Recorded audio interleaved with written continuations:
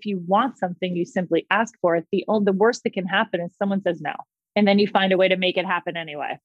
Like you find your way around.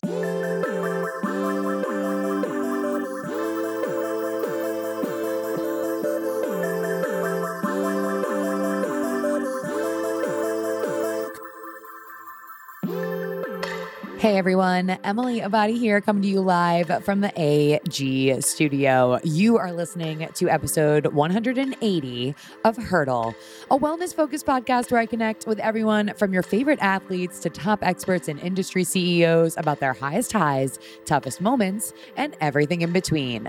We all go through hurdles in life, and my goal through these discussions is to empower you to better navigate yours and move with intention so that you can stride toward your own big potential. And of course, have some fun along the way. This week, I am chatting with Kira Stokes. She's a celebrity trainer and founder of the Kira Stokes Fit app. Based here in New York City, she's got over 25 years of experience in the fitness industry. After graduating from Boston College with a degree in psychology and a minor in health sciences, Kira went on to become a celebrity personal trainer and group fitness coach with clients like Shay Mitchell, Ashley Graham, Nora O'Donnell, Nastia Lukin. I mean, the list goes on. In today's episode, she talks to me about how she first got into this industry in college and how different things were back then.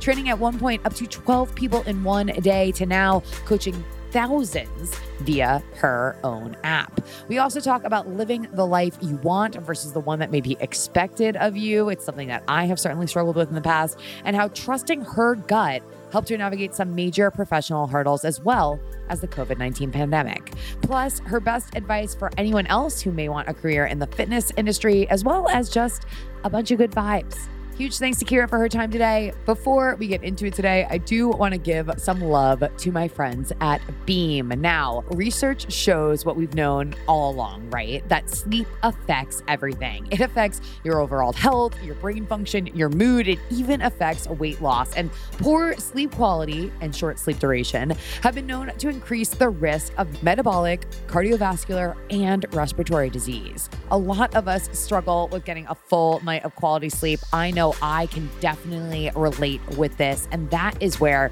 Beam's Dream Powder comes in.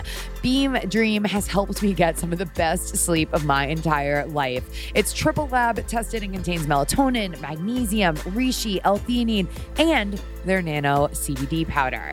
Now, why is their nano CBD so innovative? I know that you want to know. Well, it's all about surface area. When you break up hemp molecules down into tiny little droplets, your body has a dramatically increased ability to absorb them, leading to an incredible night of rest. I mix my Beam Dream up with some hot water and a little bit of hot frothed almond milk about an hour and a half before I go to bed. And every single time I do, I get just the best kind of deep, restful sleep. Now, you too can get the sleep of your dreams with Beam's Dream Powder. If you subscribe now, you'll get 35% off your first month of Dream. This is exclusive for Hurdle listeners, plus a free mug and a frother. Hello, amazingness. Head on over to beamorganics.com. That's BEAMORGANICS.com/Hurdle and use the code Hurdle at checkout to get 35% off your first month. Again, beamorganics.com/Hurdle. Use code Hurdle for 35% off your first month, and you can pause or cancel at any time. Make sure you're following along with Hurdle over on social. It's at Hurdle Podcast. I am over at Emily Abadi. And with that, let's get to hurdling.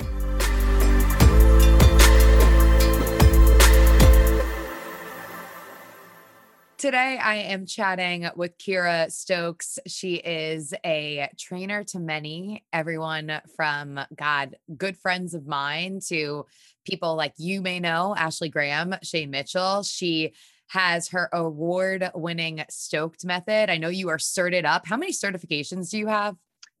I think, my website needs to be redone. So I think probably, whatever, it might be 13, 14 now, depending, COVID caused me to dive in even deeper because we had extra time. So 14? A lot of certifications, a lot of certifications. A trainer, a loved trainer by all. Kira, how are you doing today? I'm fantastic. How are you? I'm I'm stoked. good. I'm good. I'm stoked. Man, feels appropriate. I mean, obviously Kira Stokes, but was that like a natural naming situation for you? Or was that still like kind of difficult to come up with? You know, what's funny is that I laugh about it now because I think back to when I first began my career as a trainer. I did not use stoked at all. Like it didn't, so weird, but it didn't even click in my brain that that was a word that really could encompass a feeling, a method, a type of training until about honestly 10 years into my career which is when I really realized that I had a method versus just a way of training people. Like, I think that's also in my brain where I started to feel like it was the right time to call it a method because it had been tested and proven and used on actual human beings. So, Stokes, I'll say like, it's the perfect last name. It was like I was born a brand, right? I wish it was Stoked, but it's Stokes. And just threw the D on there. You got to do what you got to do. And, the word I think really it resonates with me in so many ways because the word stoked means, a feeling or a state of exhilaration or excitement, right? And my method, I really hope that it does excite people about fitness and takes them to a higher state of self-awareness and one that they're really pumped about. Before we wind it back and get into a little bit of your backstory, I'm curious, what does the Stokes method, what does that really entail? Explain to us a little bit about what that looks like. Yeah. I mean, it's actually quite hard for me to define. And I feel like it gets harder as the method evolves. It is the boilerplate. Like if I were to give you like, as it's written, it is a science-backed functional flow of movement, and there's so many different ways to break that down because there are so many different classes or workouts that comprise the Stokes method. But really what from the feeling aspect or side of things, it is that self-awareness and that connection and that mind-body connection that makes movement so much more efficient and effective. And this is the best way to describe it. It's kind of like a book or a chapter in a book. And that every word, when you read a book or you're reading a chapter of a book, every word matters, right? You can't skip a word because if you skip a word, you're going to miss something. And the same, in my opinion, should hold true with movement. Every move, including the transitions in and out of movement, should matter. It should make sense. So someone that hears all of that, they're like, cool, sounds good, but I'm still not sure what I'm doing when I come to do some sort of Stoked method class. So give me a snippet of what that could look like. Although I understand that we're not going to get the whole picture from one class. Yeah. Perfect example. I think the best, particular workout to use as an example is Stoked Shred 360, which, the names of all of my classes have honestly evolved and changed over the years and kind of, because my movement evolves and as should everybody's, right? So, but Shred, this particular class, I think the first thing it was called back in 1990, 1995, it was total body conditioning, and then it became again, total body 360. And then once I realized my name, which was Stoked, it became Stoked 360. And then it became Stoked Shred 360. And, in terms of a basic circuit that you would experience there, it's a combination of, I hate to call it HIIT training, because to me, HIIT training, as we know, you really challenge your body, like intensity wise, you are like at the pinnacle of your intensity.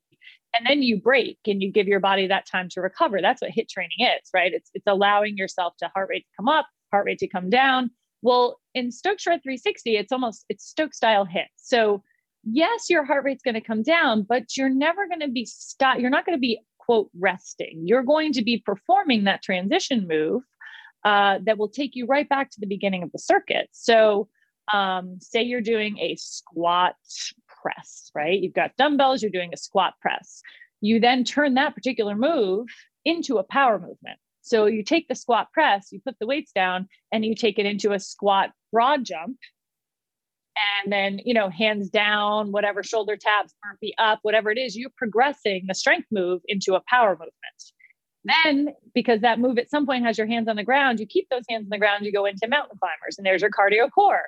And then you do your active mobility where one foot comes outside the hand and then the other. So you're creating this story of like ebbs and flows of energy and ebbs and flows of how you're taxing your body, strength, power, endurance, mobility, to bring yourself back to the beginning, which is the time where you're like, okay, reset and refocus, right? So it's kind of the shifting of energy throughout a circuit and learning to embrace that and not, I think what people have, find most interesting when they first try the method is they'll say, oh my gosh, like, do we ever take a break?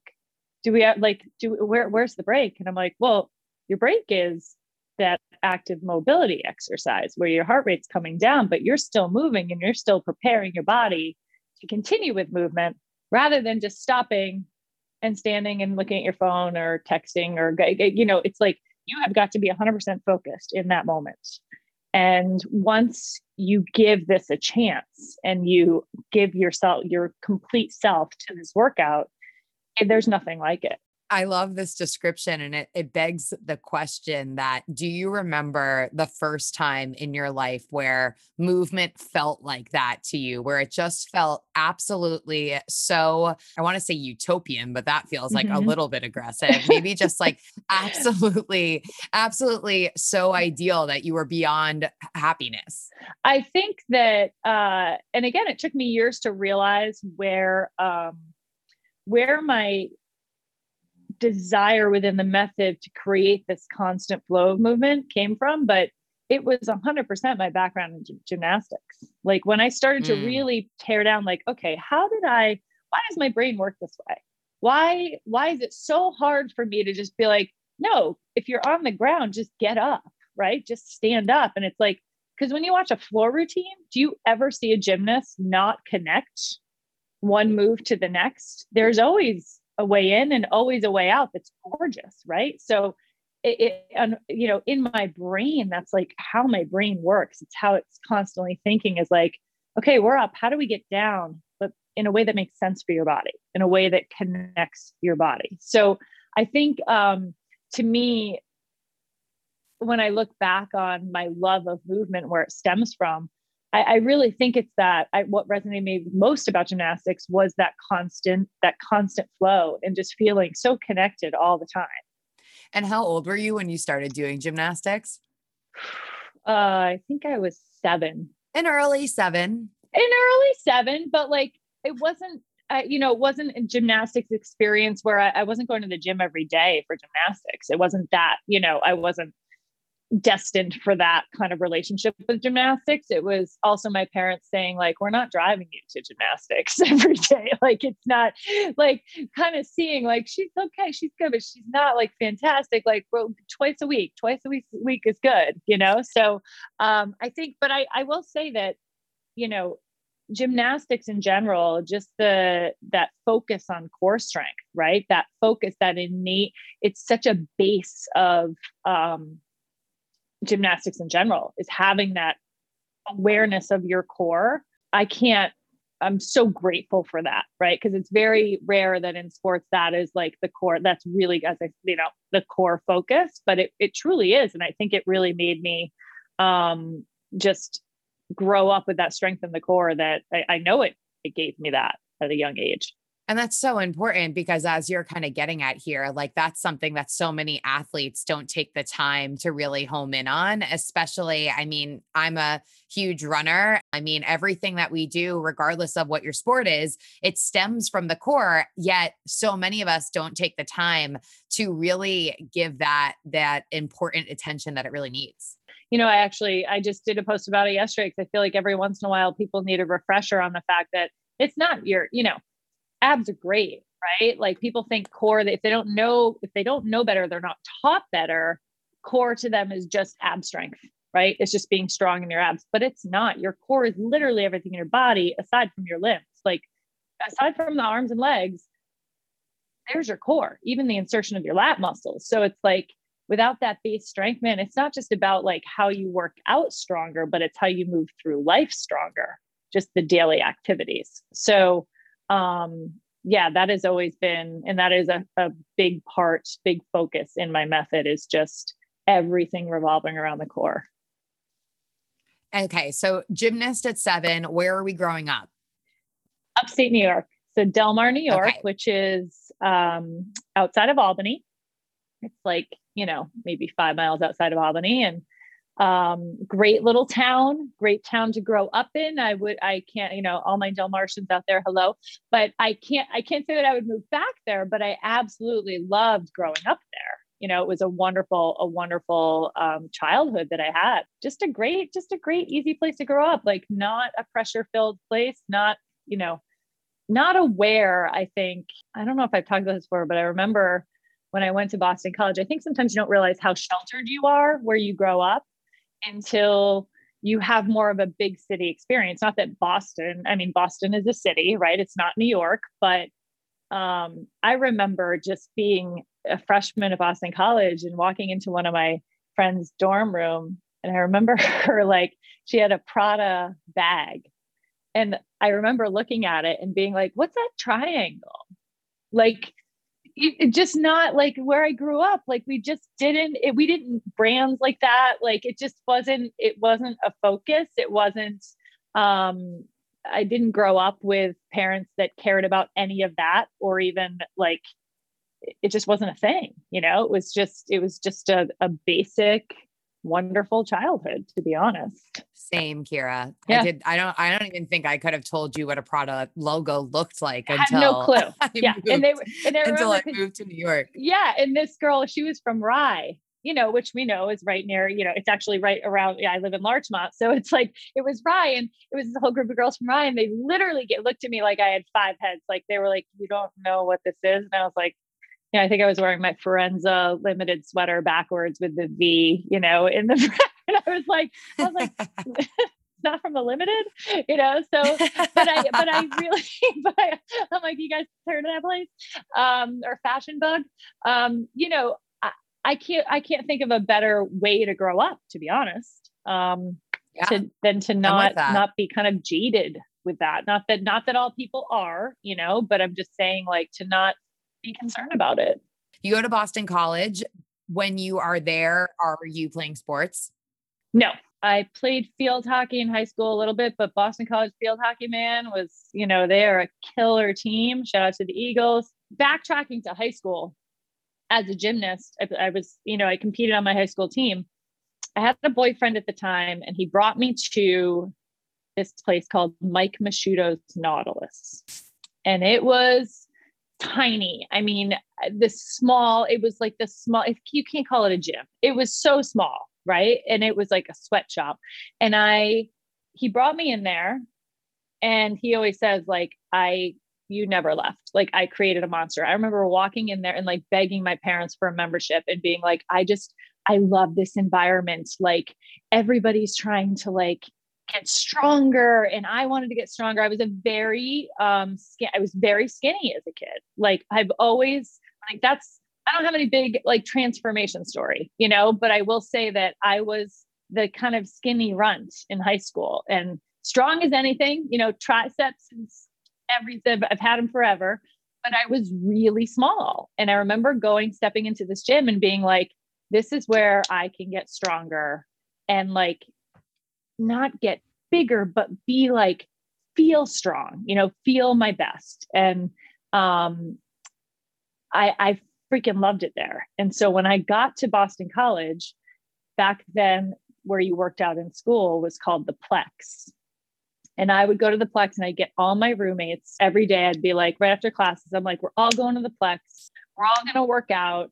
That was my first experience ever taking a group fitness class, was and I can't remember her name, but I remember what she looked like. And I was in awe of this instructor. I was like, how amazing. She's got like 50 of us in the Plex, and we're all moving together. And it's like conducting an orchestra. And this is like unbelievable. And I remember I just absolutely loved watching what she was doing and being a part of it. And I started, I mean, my roommates, they were like, they put up with so much. I remember before we'd go out at night, I'd get everybody in the 8-man and I'd put them in, get everybody in the common area. And I'd say, we've got to do Tammy Lee Webb butt blasters. It was like a 20-minute video back. You're too young to know, but it was like Denise, it was like Denise Austin days. Like Denise Austin, I love her, and she's my pal on Instagram now, but like same kind of thing. But it was like, I'm like, we got to get our buttons tightened right before we go out. It's going to be amazing. And they were always like, Kira, like, seriously, we just want to go out. And I'm like, no, you're going to feel so good. You're going to put your jeans on and like, boom, we're going to go. So that kind of started my like desire to just get people moving and feeling good. I think not having a sport to do while I was in college, it was like, this became my outlet. It was like, okay, I may not have that sense of community within sports. Cause you know, in college, especially Division I, as Boston College is, those, you know, athletes that are competing, they're so tight knit, right? They have, and I would see that and be like, this is so cool. Like, my gosh, they have this like sisterhood. That's so awesome. I can create this in a different way. I feel like, let me just do it amongst my like 8 roommates at the time. But I always in my brain was like, there's gotta be a way that I just love like this kind of motivating people in this way. There's gotta be a way I can take this and make it like real, you know? For sure.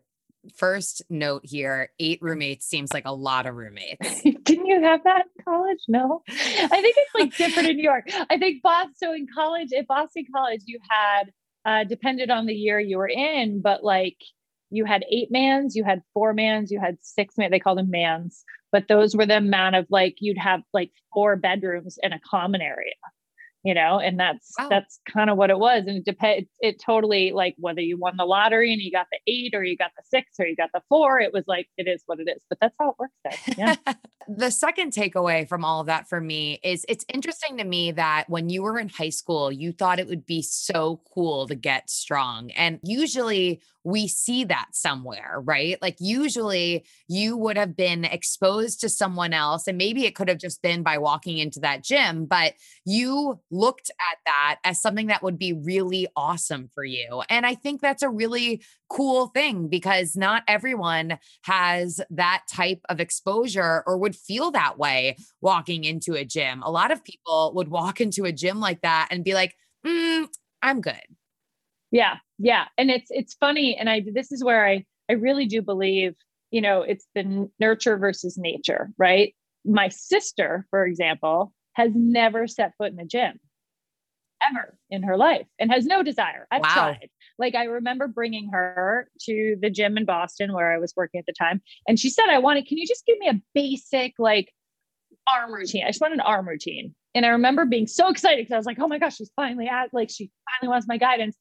I look over, I'm getting everything set up. I look over, she's literally napping on a bench, laying there. And I'm like, are you ready? And she's like, you know what? I'm good. And that was it. So it wasn't like we both grew up in the same household, right? So it wasn't something that was necessarily, now I pay a lot more attention for sure to like my dad's habits than I think my sister really, really did. And that with my father, that is where I get my love of the gym. My sister and my mother, very much alike. My mother's never seen the inside of a gym. God bless her. Like, she does her walk every day and does what the little bits I've given her, but she's always made it very clear.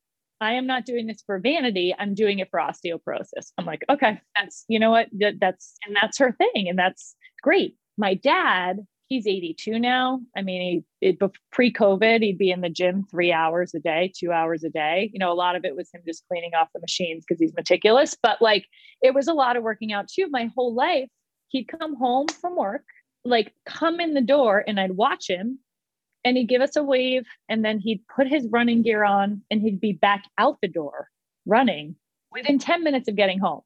I've never been one able to sit still. It's just what's in me. So walking in that gym and feeling this energy, like I remember walking in and literally being like, I literally just found my people.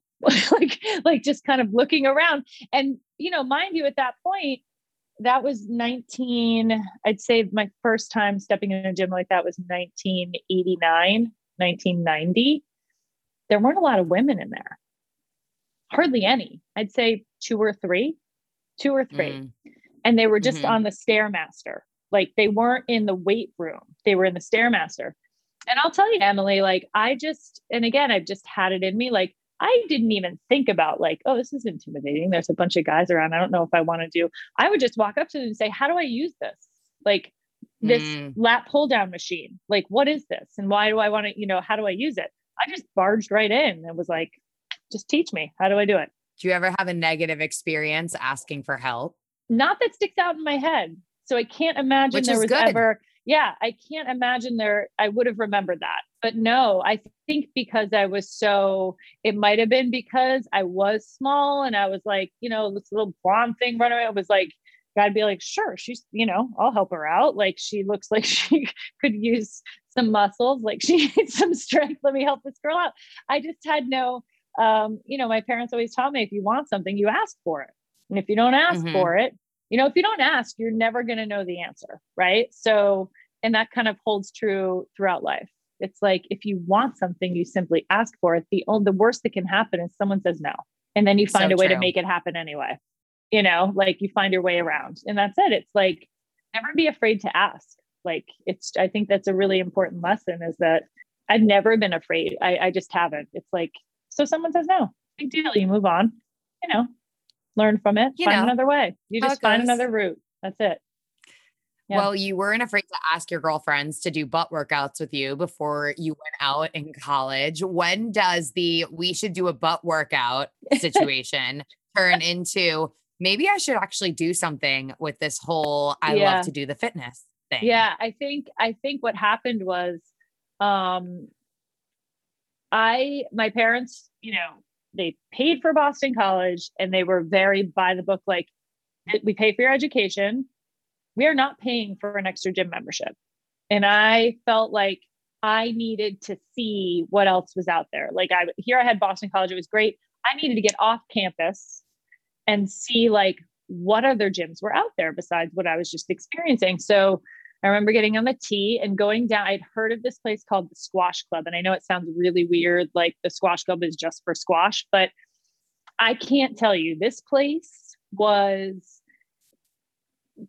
anybody who became anybody in fitness that you may not know or have heard of now, because they didn't jump on the social media bandwagon, right? They actually gave a hard stop to that, which was quite frankly a mistake, right? Because they are incredibly talented. They all started at this one place, the Squash Club in Allston, Massachusetts. And I have never seen classes back then, aerobics, like step, multi-impact, all of that, like this in my life. And I don't think I ever will again. I'm talking 100 people in a class. They're doing it in the hallway if they can't fit in the gym. Yeah. Like I can't express the energy that you felt. So I took myself down to this gym and I was like, I got to check this place out. I walked in and again, I was like, my people, like, what is this place? Like, this is insane. And there was a physical therapy place attached to it. It was before its time. It was squash, physical therapy, aerobics, strength training. It was everything. It was like it was the first like big box gym in Boston ever. And, I just knew, like, when in your brain, you walk in a place and or you meet a person, right? And you say like, there's an instant connection. That's kind of like the love affair I had with gyms, right? I'd walk in and just be like, oh, I just want to be around this energy more. I just want to be around this energy more. Everybody's trying to do the right thing, hopefully for their body on the, from the outside looking in. There's a common theme. There's a community. People were talking to each other. They were, having a blast, like moving in this studio together. So I took a job at the front desk and I was like, I'll work the front desk. It got me a free membership. I'm just going to soak everything in while I'm here. And, I only worked like, my parents were like, your job is college. Like, this is not, what are you doing? Like, this is not okay. Like, only 1 day a week. So I worked enough just to get the membership. But what I did every second I could get when someone wasn't there to check in, if I could tell you how this entire gym was like set up, I could like peek through and watch the entire room, like this, what was going on in strength change gym. I sat there with a notepad and was just like writing down like how people were putting workouts together. I'd watch one trainer and I'd follow like, there's certain trainers that I would watch and other ones that I just knew weren't my thing. Like I didn't, it was like, okay, I don't really love what they're doing with that, but like I'd watch and I'd write things down. And then I'd go into the physical therapy clinic anytime I had a break and literally follow this one man around. His name was Tim Brewster, who was the most incredible physical therapist / strength and conditioning coach / trainer. The first person I'd ever seen, and to this day, like I still believe it, who was able to merge the two. I mean, I shouldn't say that. There are great physical therapists that are also trainers. He had a way of not being as PT based, but taking his knowledge and really create, you know what I mean? You know how sometimes you meet a physical therapist, and again, they're wonderful physical therapists, but creating a program for someone that's just fitness based. It's a little different because their brain works in one, a certain direction. I would watch him and he would train people on the floor, and then he'd go back in the PT clinic. And I remember asking him one day, I'm like, can I just follow you around a little bit? And can you I won't say, here I am again asking, right? I'm like, I won't bother you, but I would like to just take some notes. He was amazing. He was like, you can 100% follow me around like a dog. Like anything you want, and ask me questions after. And that's what I did. I spent any time that was like downtime from the front desk in that PT clinic, watching him on the floor and learning everything I could and asking him what's the first thing I should do? Mind you, remember, this was 1994. So I was a junior going into my junior year at Boston College. In the summers, friends were getting internships. I worked full-time at that gym. And I remember my parents, back then, fitness wasn't a profession, right? It was like a fun thing people did on the side. It wasn't necessarily, I've seen it all. I've been in this business for a quarter of a century now. When you think about it, it's been 25 years I've been doing this. So I've seen how the industry has evolved. And back then it was like, oh, that's a fun thing to do. It wasn't like you can make a living doing this. Right. So I remember one of the hardest lessons, it took years for me to get across to my parents that this was actually going to be my profession. Right. So everybody's getting internships and my parents, they're like, what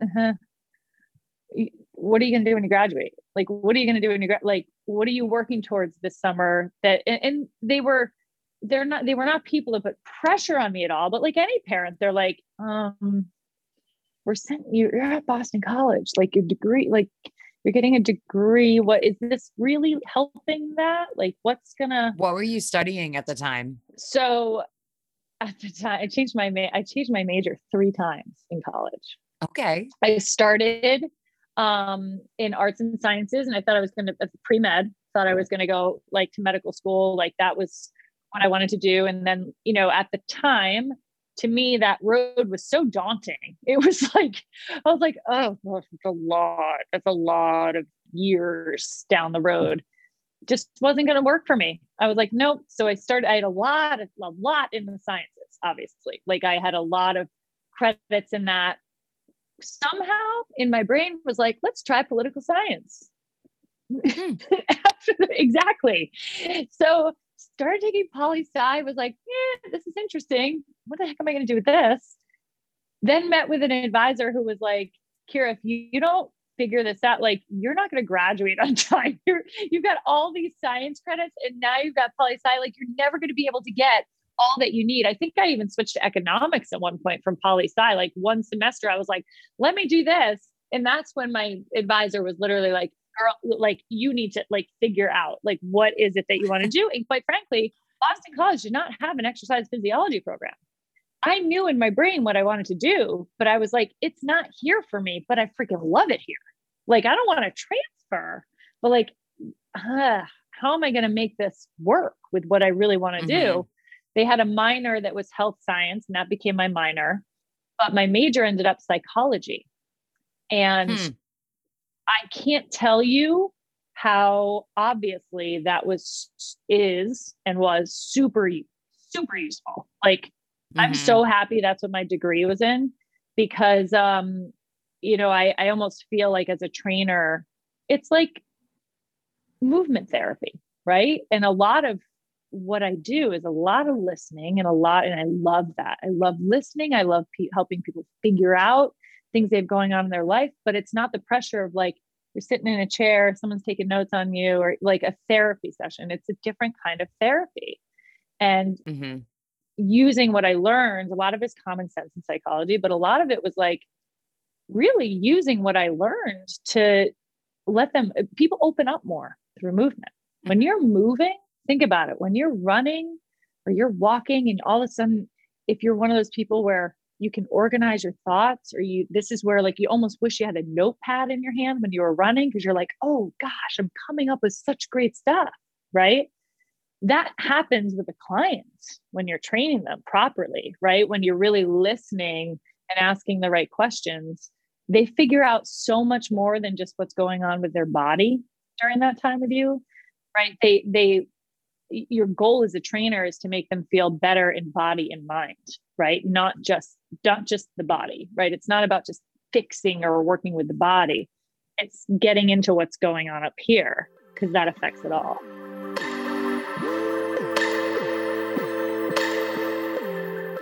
Taking a break from today's episode to talk to you about my sponsors. First up, Baron Fig. Now, Baron Fig has been dedicated to a mission since they started to champion thinkers around the world through inspiration and imagination. And they do this by creating what they call tools for thinkers. Newsflash, if you have thoughts, you're a thinker, which means that they've got awesome stuff for you.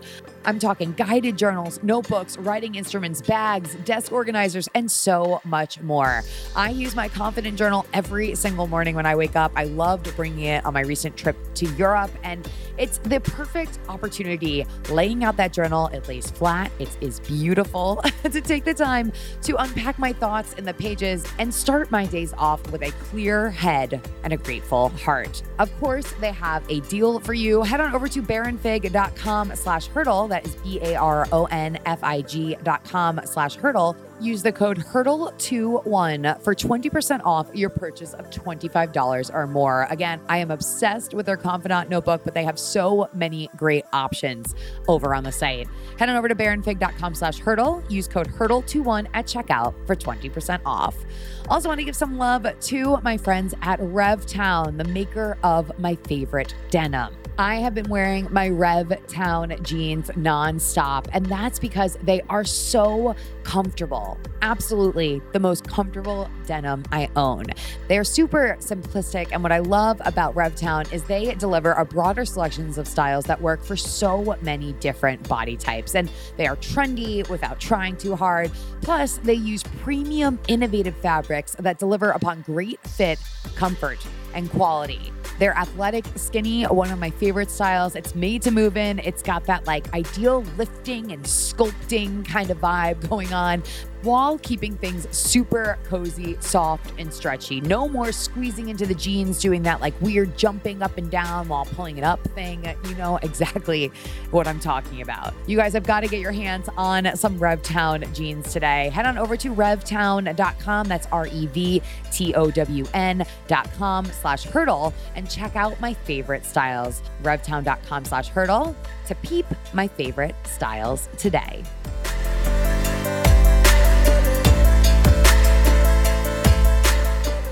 When do you go after your first fitness certification? My going into my senior year at Boston College. So the summer of my junior year, I remember going to Tim Brewster, and I keep referring to him in the past tense because he passed away 5 years ago. He was my mentor at the age of 49. And what happened to he Tim? and this is a tribute to like, this is a great example of like, you can look really healthy on the outside, but you don't know necessarily what's internally going on with someone. But he had a massive heart attack at the age of 49, and they call it the widowmaker because there's nothing you can do. And he was married with a 2-year-old and a 4-year-old. So, and when I tell you, this man was the healthiest, like incredible soccer player, unbelievable physique, crazy energy, but genetically, right, he was suffering, right? There was an issue there. So, oh, I'm so sorry to hear about that. Yeah, no, I mean, but it really, I mean, I know we're going off topic here, but it was a great reminder to me when it happened, of like just a shock, obviously, but also like, like, man, freaking enjoy every moment, but B, like, you just, it's not just about like it made me realize that what I love too about training and movement, it's not it's not how you end up feeling or looking. I love the act, right? So it really brought me back to like, I am really doing what I love because I love the act of all of it. It's not the end results. It's the whole process, right? So it's like the joy is in the journey, not the destination, right? That it's truly like, and it made me, because experiences like that can make you really rethink, right? And it did make me realize like, wow, I really am enjoying the journey. Like, it's not, I am, embracing that. So right. That was going into my senior year. And I remember asking him like, what's the certification I should get? And he said, start with NASM. And I still tell people to this day when, talking to trainers about what's the first certification I would get, that was mine. And so I'd say like that. And it's a fantastic cert. So that was the first one. And I remember, I was using my roommates as guinea pigs, like just, trying everything. But it really, again, was Tim. When I graduated from college, and again, my parents going, where's your 9 to 5? And I'm saying, I'm going to be a trainer. Like, this is what I'm going to do full time. And I remember them saying like, we're not giving you any money. So if you can't make a living doing this, that's it. Like, you need to figure it out. Like, either you get, as they would tell me, a real job or figure it out.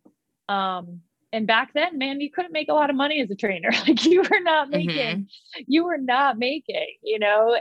that, like I always say, it's, you've got to earn your stripes. It was me at that time training anywhere between 8 and 12 people a day, and then not being able to pay my rent off of that. So also bartending 3 nights a week, but also like bartending, bars closed at, it early in Boston, thank God, but going directly to the gym and falling asleep on a massage table in the gym because I had the keys, because I would open, and sleeping for 3 hours and just like jumping in the shower there before my first client. But it's like, I'm not giving up. Like, I know this is what I want to do. But it was a lot of years of just, really grinding. And I'm such a firm believer, and I'm always telling trainers that, are starting out in the business. I know it's really hard to hear because you see so much of like, especially with social media, like, why am I not doing this? How do I get to this? What do I do? And it's like, man, you really, there's no excuse. There's no shortcut for hard work. Like, the only way to keep your flame burning is to progress slowly, right? You can't light up. You're going to burn out as fast as you light up, right? It's a slow burn, and it's, and you learn every step of the way. And it's like, the amount of work, like, for people that don't know, and they just see me on Instagram or whatever, and they think, well, how did this girl get this? It's like 25 years of like earning my stripes, and the slow progression. And it's like having patience to like not give up because you see what someone else is doing or what they're getting.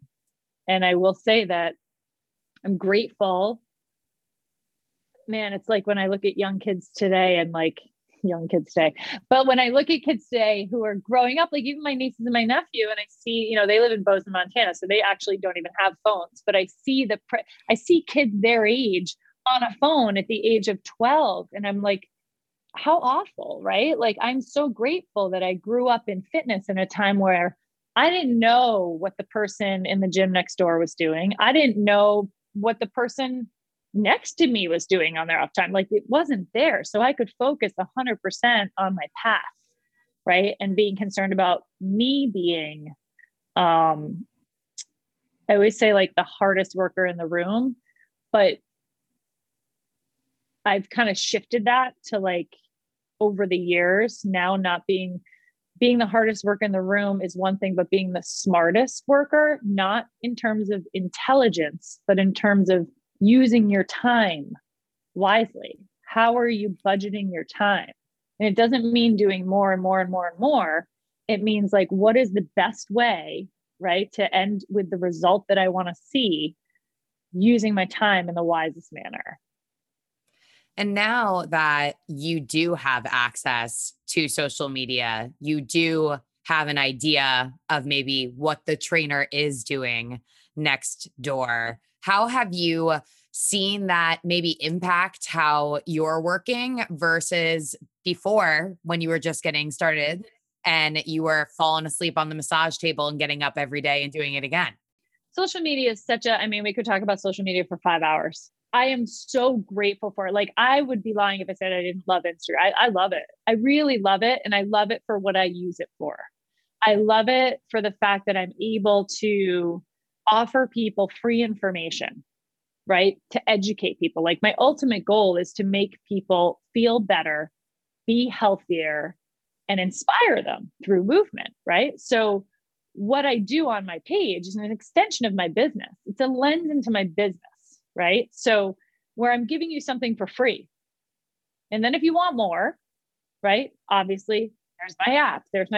You have that. But I kind of keep, I shouldn't say blinders on. I don't keep blinders on. You need to be aware of what other people are doing. And I think that's super helpful if you can compartmentalize it, where it's like, you see what they're doing, but you don't compare what you're doing to them. Like, what you're doing in the lane you're in is your lane. And it doesn't mean what they're doing is wrong. But it doesn't mean change what you're doing. It may help you evolve, right? So you might see something or what another trainer's doing or whatever, and go, is that how I should be using this form of social media, or like doing that? Or even, listen, it's a great, looking at other trainers as a trainer, it's a great way to, like, help you get creative, right? Use it for what it is. When you see someone doing, like, an amazing move, it's like, oh, heck yes. Like, they just taught me something new and they didn't even realize it. Like, that's what I hope people get from my page, is that they go, oh, wow, like, this is awesome. I just learned something new today. And I think it's impossible not to compare. Like, there's a difference between comparing yourself and comparing yourself to others and competing with others. Mm-hmm. I don't believe it's a competition. I truly believe there is room for everyone in this industry, and not every trainer or fitness professional is going to resonate with every person. And that's a beautiful thing. It's like the way I train and what I put out, it's not going to work for everybody. Not everybody's going to like it. And, like, you have to be okay with that being the case and being like, that's great. If you don't, like, I'm not, and also accepting, like, what you're good at and what you're not. Like, I am not a kettlebell like that. I don't, I may have I have one kettlebell cert. I don't pick up kettlebell. It's just not my thing. It doesn't resonate with me. It never filled my heart. So I will send you to someone amazing who does do it. And it's like, don't be afraid to do that. You know what I mean? Don't be afraid to share the wealth with someone else. It's like, well, like, even when it comes to all aspects of wellness, I am not a nutritionist. I'm not a registered dietitian. I'm going to send you to someone awesome because they have the schooling and they have the education, and they will help you in ways I could never help you. Right. So I think and nothing makes you feel better, right? In the end, you're helping people regardless, whether it's your program or someone else's.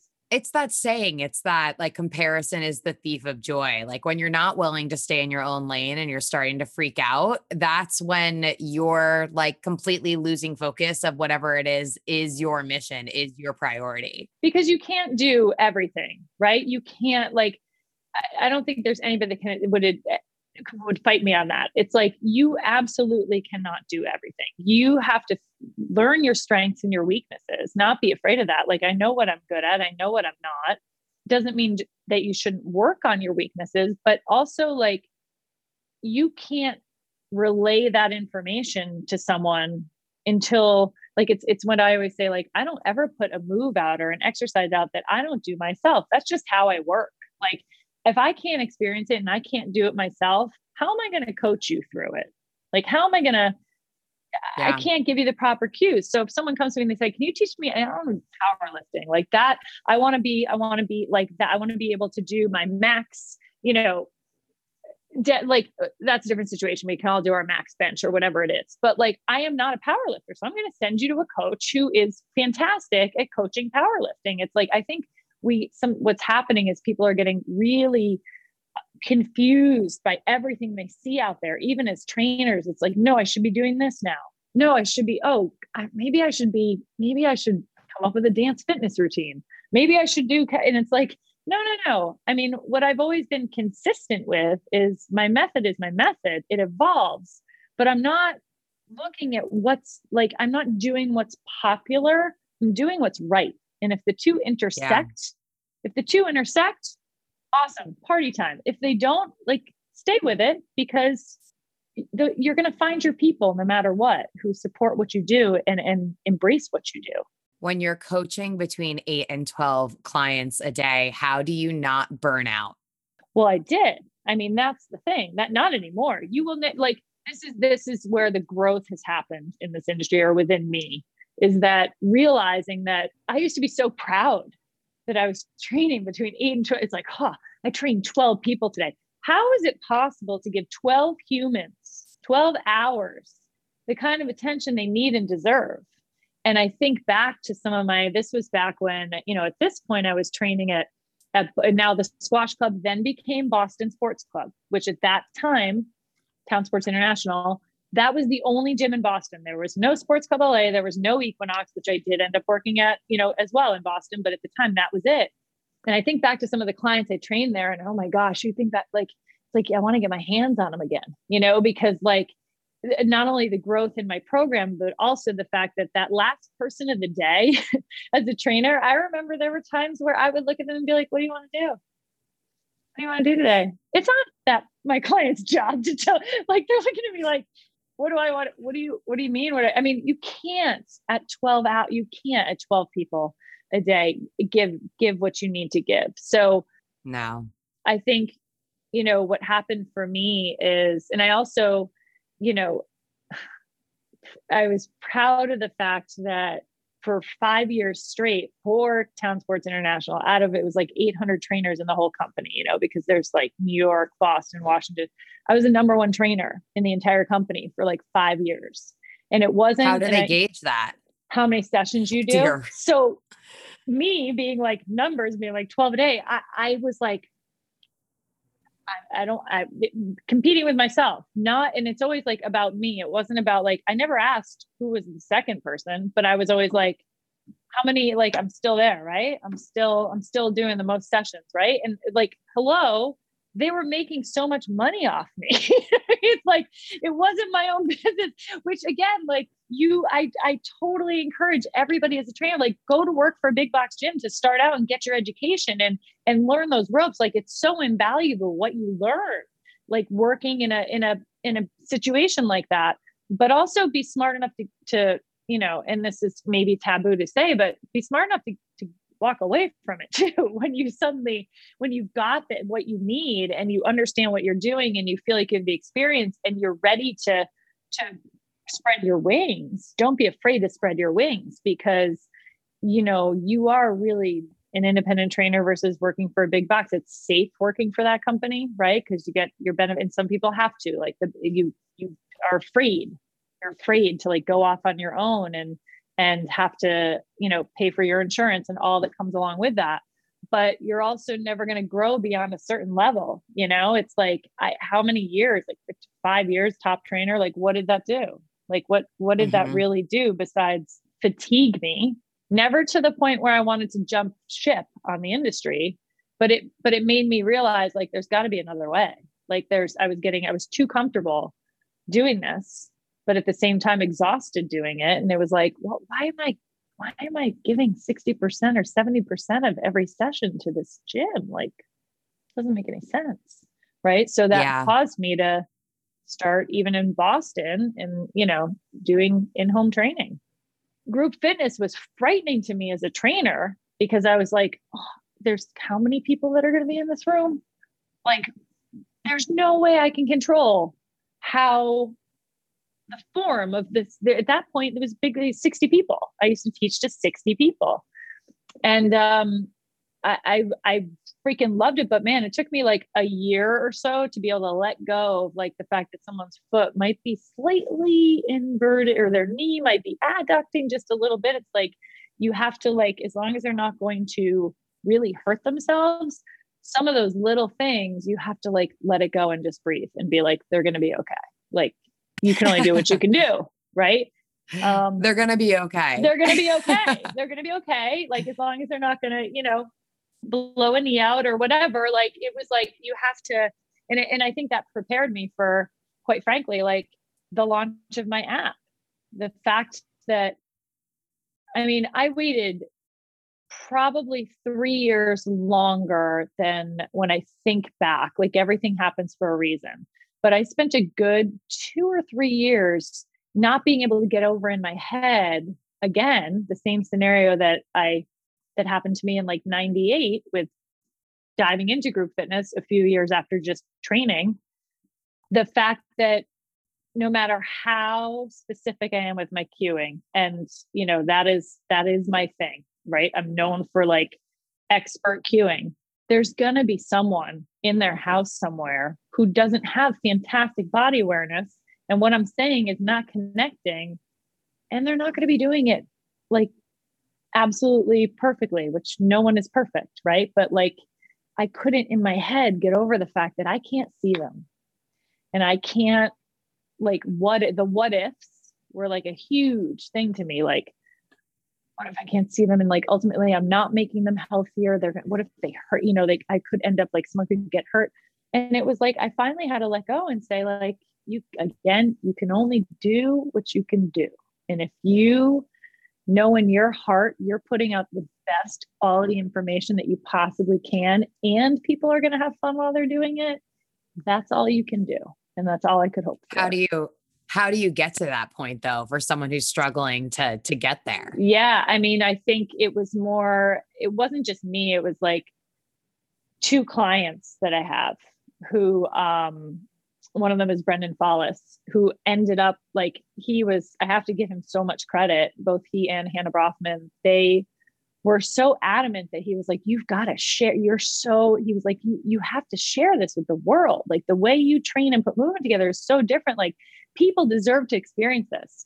And it was also, I would say it was also Candace as well. Candace Cameron Bure, who was like, you know, my method just clicked with her immediately. And she's like, I've never done anything like this. I've never felt this good. I've never felt this strong. I've never felt this connected. People need to experience this. And so what I did first, Emily, was I signed an LOI to open a studio in New York City. And I was like, okay, that's how I'm going to do it. Cause I can watch it. I can see. And then I remember for about a month, I couldn't sleep. And I was coming up with every reason, like why this is going to be so hard. And my husband looks at me and he's like, this is a time where you should be so excited about what you're about to embark on. And you're not. You're anxious, like you're anxious about it. He goes, so you got to step back. And are you doing this because you want to do it? Or are you doing it because everybody thinks this is your next step in your career? Because you got to figure out, like, you have to really want to do this. He goes, and he's like, you think you're going to be able to control every person. you're not going to teach every class. You have to hire people to teach the class. And what are you going to do when somebody else is teaching and you don't know that they care as much as you care, and they don't, because it's not their business, right? So they're not going to care as much as you care. No one will care as much as you. Can you get over that? And I couldn't. And I was like, this is not what I want. I woke up and I was like, I've never felt so good as the day that I was like, I am not doing this. Like, I made a decision. I do not want brick and mortar.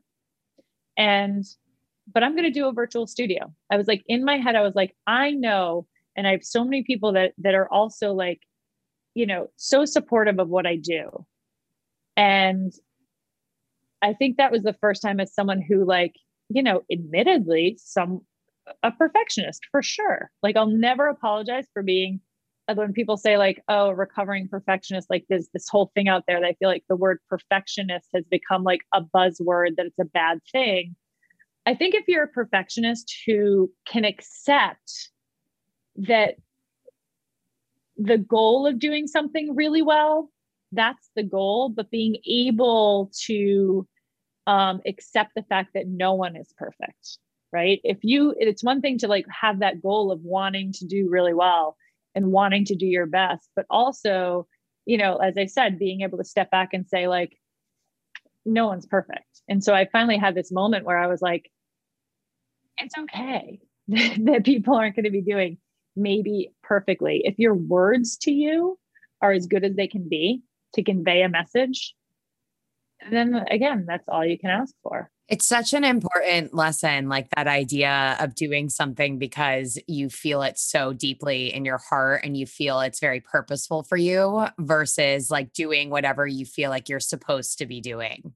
That's it. The number of people, and I don't fault them for saying to me, like, this is your next step. Why don't you have your own studio? So many people are saying it to you and you're going, yeah, why don't I? Why don't I? Like, this is crazy. I should have my own studio, whatever.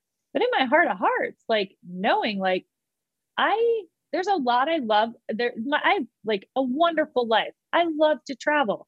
I have clients in LA that pre-COVID, every month I'm going to see them, and I freaking love having the ability to do that. You have a brick and mortar studio, like you are tied. That is it. Like you have to be there. You can't, in my mind, I made the decision that I knew I would be able to enjoy life the way I really love to enjoy it. Like the ability to like fly by the seat of my pants and go places and just do things. It's like, I don't, at that point I was 43 and I was like, I should be doing less, not more. This is going to cause me to be able to do more. I'm going to be right back to where I was when I was 21. Right. And I was like, oh, no. And so the beauty of, the app, which it had its second birthday in the end of February, was that it's 100% mine. Like I own it 100%. I can reach so many more people than I ever could have in brick and mortar, right? Like you can't, like, that's it. Like you're limited. The tens of thousands of people that are now subscribed to this app who are from all over the world, who not only are feeling their best, but they've made friendships with one another just virtually that are like through the Facebook group or whatnot, that it's so cool to see, right? It's like you've created this community that's taken on a life of its own, even without me, where they're just talking back and forth and want to meet. And it's like, it's the coolest thing. And it's like that I sleep so well at night now. And it's part of it is also trusting myself. And I believe anybody who's embarking on something like this with like a virtual digital journey in fitness, trusting, like, you have to trust that what you do and what you put out is that good, right? That now when I see people and they tag me on their stories, and of course, the first thing I do is watch their form. I'm so freaking proud when I see, like, I'm like, I can't believe it. Like they're really doing this so well. Right. So it's a beautiful thing. It's a beautiful thing. It's like, I'm so grateful that my whole path totally shifted, right? It was like, oh, studio, here's the next, and it was like, no, I'm going to go this way. And having that in place, obviously a year before COVID was so huge. Like I have to say, like the timing of that, I was set up right? I was set up for just like the perfect storm, for when we all had to go digital. I was like, thank God I have this right now. Right. Because, Yeah. fitness as I knew it, just as everyone knew it, just came to a halt. 518,000 plus people following you on Instagram. When they come to your page, they see a woman that is looking pretty good and training a lot of humans and all the things. When you look in the mirror, what is it that you see looking back at you? I am who I am. Like, there's nothing, I know that my page and what you see on Instagram and you look at it and you think, I think if you just came to the page, you think this, like, she's like a machine. All that's on here is like working out. It's one thing or the other. And I think sometimes I look in the mirror and I giggle because I'm like, you get a sense of it on my stories, which is why my stories are so much more, it's why people love them, right? It's like a little bit of me, a little bit of Gary. You hear me laugh, right? And laughter and humor and really, truly having gratitude, for not just the ability to move, but just gratitude for life. Just the fact that I get to do what I do for a living. I get to have just amazing people in my life, my family. I guess I look in the mirror and just think, wow, I'm really fortunate, and I don't believe that I hate to say, like, I'm really lucky. I don't believe it's not luck, it's choices. Right. And consciously having made choices in my life that, led me to a place where I'm just really content and still, grateful that I know there's so much more to come. It's funny. Someone asked me the other day on Instagram, they said, there's a girl and she was 37. And she said to me, how do you not get upset about aging and your age? I'm 37 and I'm already having anxiety over it and can't sleep at night. And my husband tells me just to enjoy the moment. And I said, I thought about it and I was like, oh my gosh, at 37 to be like, I think everybody thinks about aging. Everybody thinks of their age. It'd be lying to say like, we know age is just a number. It is just a number. It's like, it's a state of mind, right? And you can't stop aging, right? You can't stop growing, but you can choose how you do it. And that's what I wrote back to her. I was like, you can't control the number. The number is going to happen, and be grateful that you're so blessed that you get to keep adding to that. Like it's a gift that you get to increase the number, right? But you can choose how you want to live and how you choose to age. And that should not include being worried about the next year. Like we all know, but I hope we all learned after this past year, it's like, man, you don't know what's going to happen. So you've got to like literally look at every day and think every day is like, not every day is going to be a good day, but every day has good in it. Like, as you add the years, you add the wisdom, and I'm just planning on getting stronger and stronger every year. That's it. Stronger and stronger every year. And I love that you were talking about answering your DMs. That one, a kind DM. I'm sure there are certainly many that pop into your inbox that may not be so kind and are also a little judgmental. I think as much as people online struggle with bullying when it comes to their size, coming hand in hand with the body positivity movement, I'm sure that you get a lot of people in your DMs that have something to say about your physique. So how do you deal with that? I'm not going to sit here and say that it doesn't bother me. I don't think there's anybody that can read some of the really horrible things that people say, like someone calling you look like a starved dog, or, that was one of the worst. You look like a man. And, you can imagine they're all just on your face. You're like, oh my God. But like things where you're just like, the first thing I do is I look and I go, what human could actually say this to another human? And what's going on with them that's causing them to have to say this and feel good about? Like, you can't, like, it does blow my mind. I'm not going to lie that someone could even through a screen type such horrible things. Right. And what's even Yeah. worse is then when sometimes I like, if you get it and I'll just happen to look at their profile, and many times they'll say like mom of 3. And I think to myself, oh gosh, how badly I want to write back to this person and say, you know, that you have children, like, I really hope, but I don't, I never write back, quite honestly, because it's just not, it's not worth it. Right. But usually these people are they're just looking to engage with you. They're looking to get a rise out of you. That's it. That's what they want. And I have to say, like, one of the best things I listened to, it was Brene Brown, and she's so brilliant. And she quoted the Teddy Roosevelt speech, right? And it's the Man in the Arena. And I wish I could remember the entire speech, but I can't. But, you know, it's basically the way she sums it up in her words too, or that, you know, when you've got people sitting in the cheap seats throwing stones, you can't pay attention to those people. They're not even willing to step into the arena, right?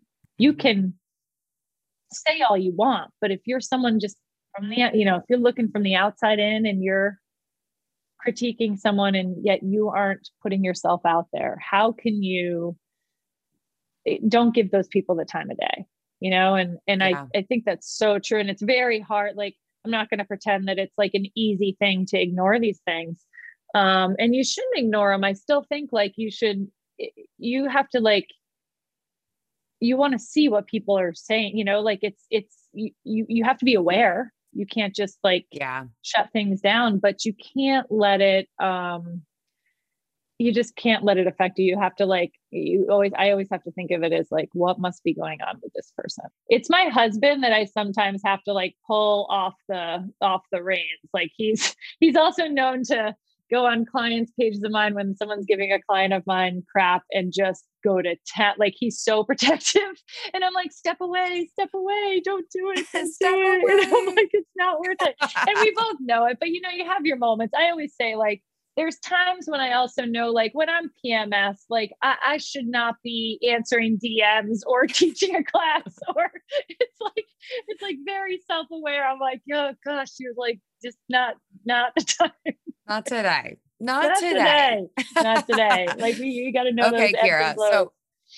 So what else excites you right now? What else excites me?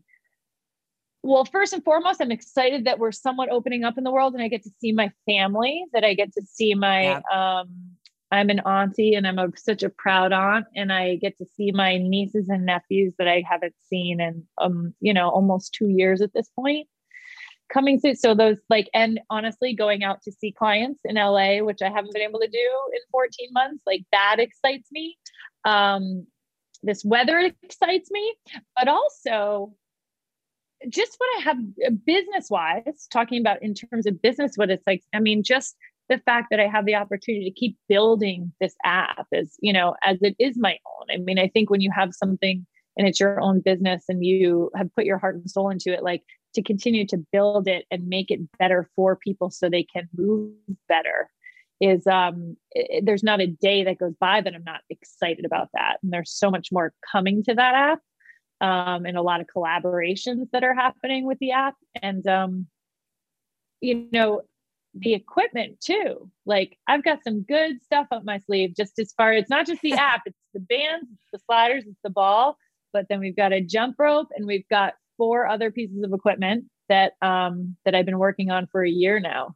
That's all great. But really where I want to, you know, what I see down the road that I really hope can make happen. And I'm like, you know, I'm manifesting it, but I know that to manifest, you also have to like, there's more to manifesting than just thinking about it. Right. It's like, that's the first step, but then you have to actually, really come up with a plan. And what I really want to do, man, I miss teaching in person. Like there's nothing, I'm so grateful for the app and, you know, having a virtual platform, but nothing replaces that in-person energy. So really what I want to do is find a way to marriage the two. So when the world opens up a little more, and my husband and I have been talking about this for a while, but almost starting like I'm so like in love with the community that this app has. So to literally do a tour where we've just got like a tricked out RV, which I mean, if Gary and I can stay married after this situation, after trying this will be amazing because he can't even back out of our driveway without hitting the curb. So seeing Gary try to drive an RV is just going to be like a reality show in itself. But doing like a tour across country to get out to LA, and literally stopping in like grocery store parking lots and doing pop-up stoked events where like, I just, anybody, I just put it out there on social. It's like, I'm going to be in this spot and I just want everybody to come and meet one another and, just feel that in-person energy because I mean, this is the first break I've taken from teaching live classes in 20 years was COVID. And I keep saying to Gary, I was like, I that was one of the hardest things about the pandemic was like, man, not only it's shut down, but it was like, that's not how I wanted to go out.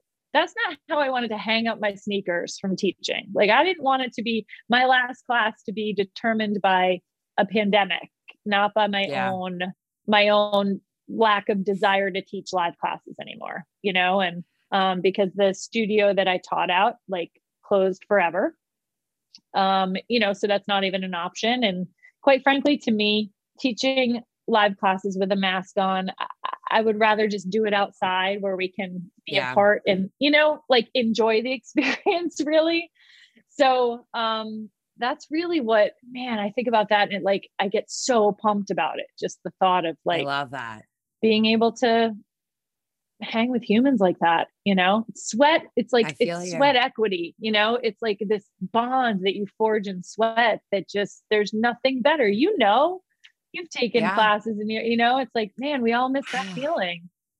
We miss that feeling. We do. It's coming back. It's coming. It's coming back. Yeah. All right. Yeah. Closing question here. Yeah. You ready? I'm ready. Okay. You're freaking me out though. Right. Right now, Kira. Yep. You have an opportunity to offer the Kira that was sitting in with her mentor, watching him whenever she could get away from the front desk, excited about a potential career in fitness, trying to make her parents get on board. One piece of advice, looking back on it right now, what do you tell her? I think I would tell her, first and foremost, give yourself grace. So just, it took me a long time, as I said, like find the joy in the journey, right? It took me versus being so concerned about how many people are you training? Like how, like back then, like, I think, this profession has always been about serving others. Like, I do believe I'm in the service industry and I forever will be. It doesn't matter whether, you're starting in it right now or you've been in the industry for 25 years, you are in the service industry. And I think, back then, being so concerned about the numbers and being so concerned about, quantity over quality, that I think telling myself, like, have patience, have patience with yourself and have patience, like flex your muscles of patience, and the universe will unfold as it should. And like, one step at a time. I think it was, and I think any fitness professional in this day and age should take that advice. It's like, don't be so concerned with what's happening next, but appreciate what's directly in front of you and the people that you are surrounding yourself with and the clients that you're working with. Man, like each one of those people deserves 100% of your attention, whether they're the first client or the last client of the day. They don't care whether they were first or last client. To them, like, this is their 1 hour with you. So, just remember like how much that means to that one person. Another thing I think I would have told my younger self is that, I'm like a huge smiler. I smile constantly. And I don't remember doing that when I was younger as a trainer, because I was so intense with like, where is this taking me? Like, what's next? Like, how many people am I training? Whatever. I didn't like, now I smile like all the time. Like I work out as much. I don't think I appreciated back then. And I don't think you do it at a young age. I think it's really hard to appreciate just the simple act of movement, just the gratitude towards being able to move your body. I think, rather than being like always looking for the challenge of moving your body, just appreciating the actual just act of being able to do so. And I think, that's just that.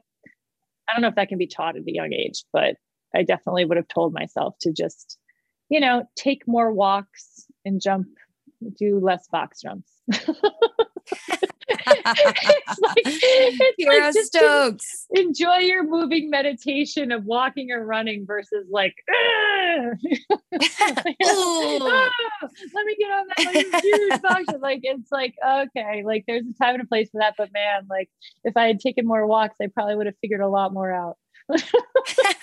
Kira, thanks so much for coming on the show today. Talk to the hurdlers. How can they keep up with you? How can they follow along with you? Kira Stokes Fit is my Instagram. The Kira Stokes Fit app is my app. KiraStokes.com is my website. All the good places. Like just Google away, people. I always say, just like do your due diligence. Google. There's all the places to be. So I'd love to touch more lives. So follow me. I'm over at Hurdle Podcast and at Emily Abadi. Another hurdle conquered. Catch you guys next time.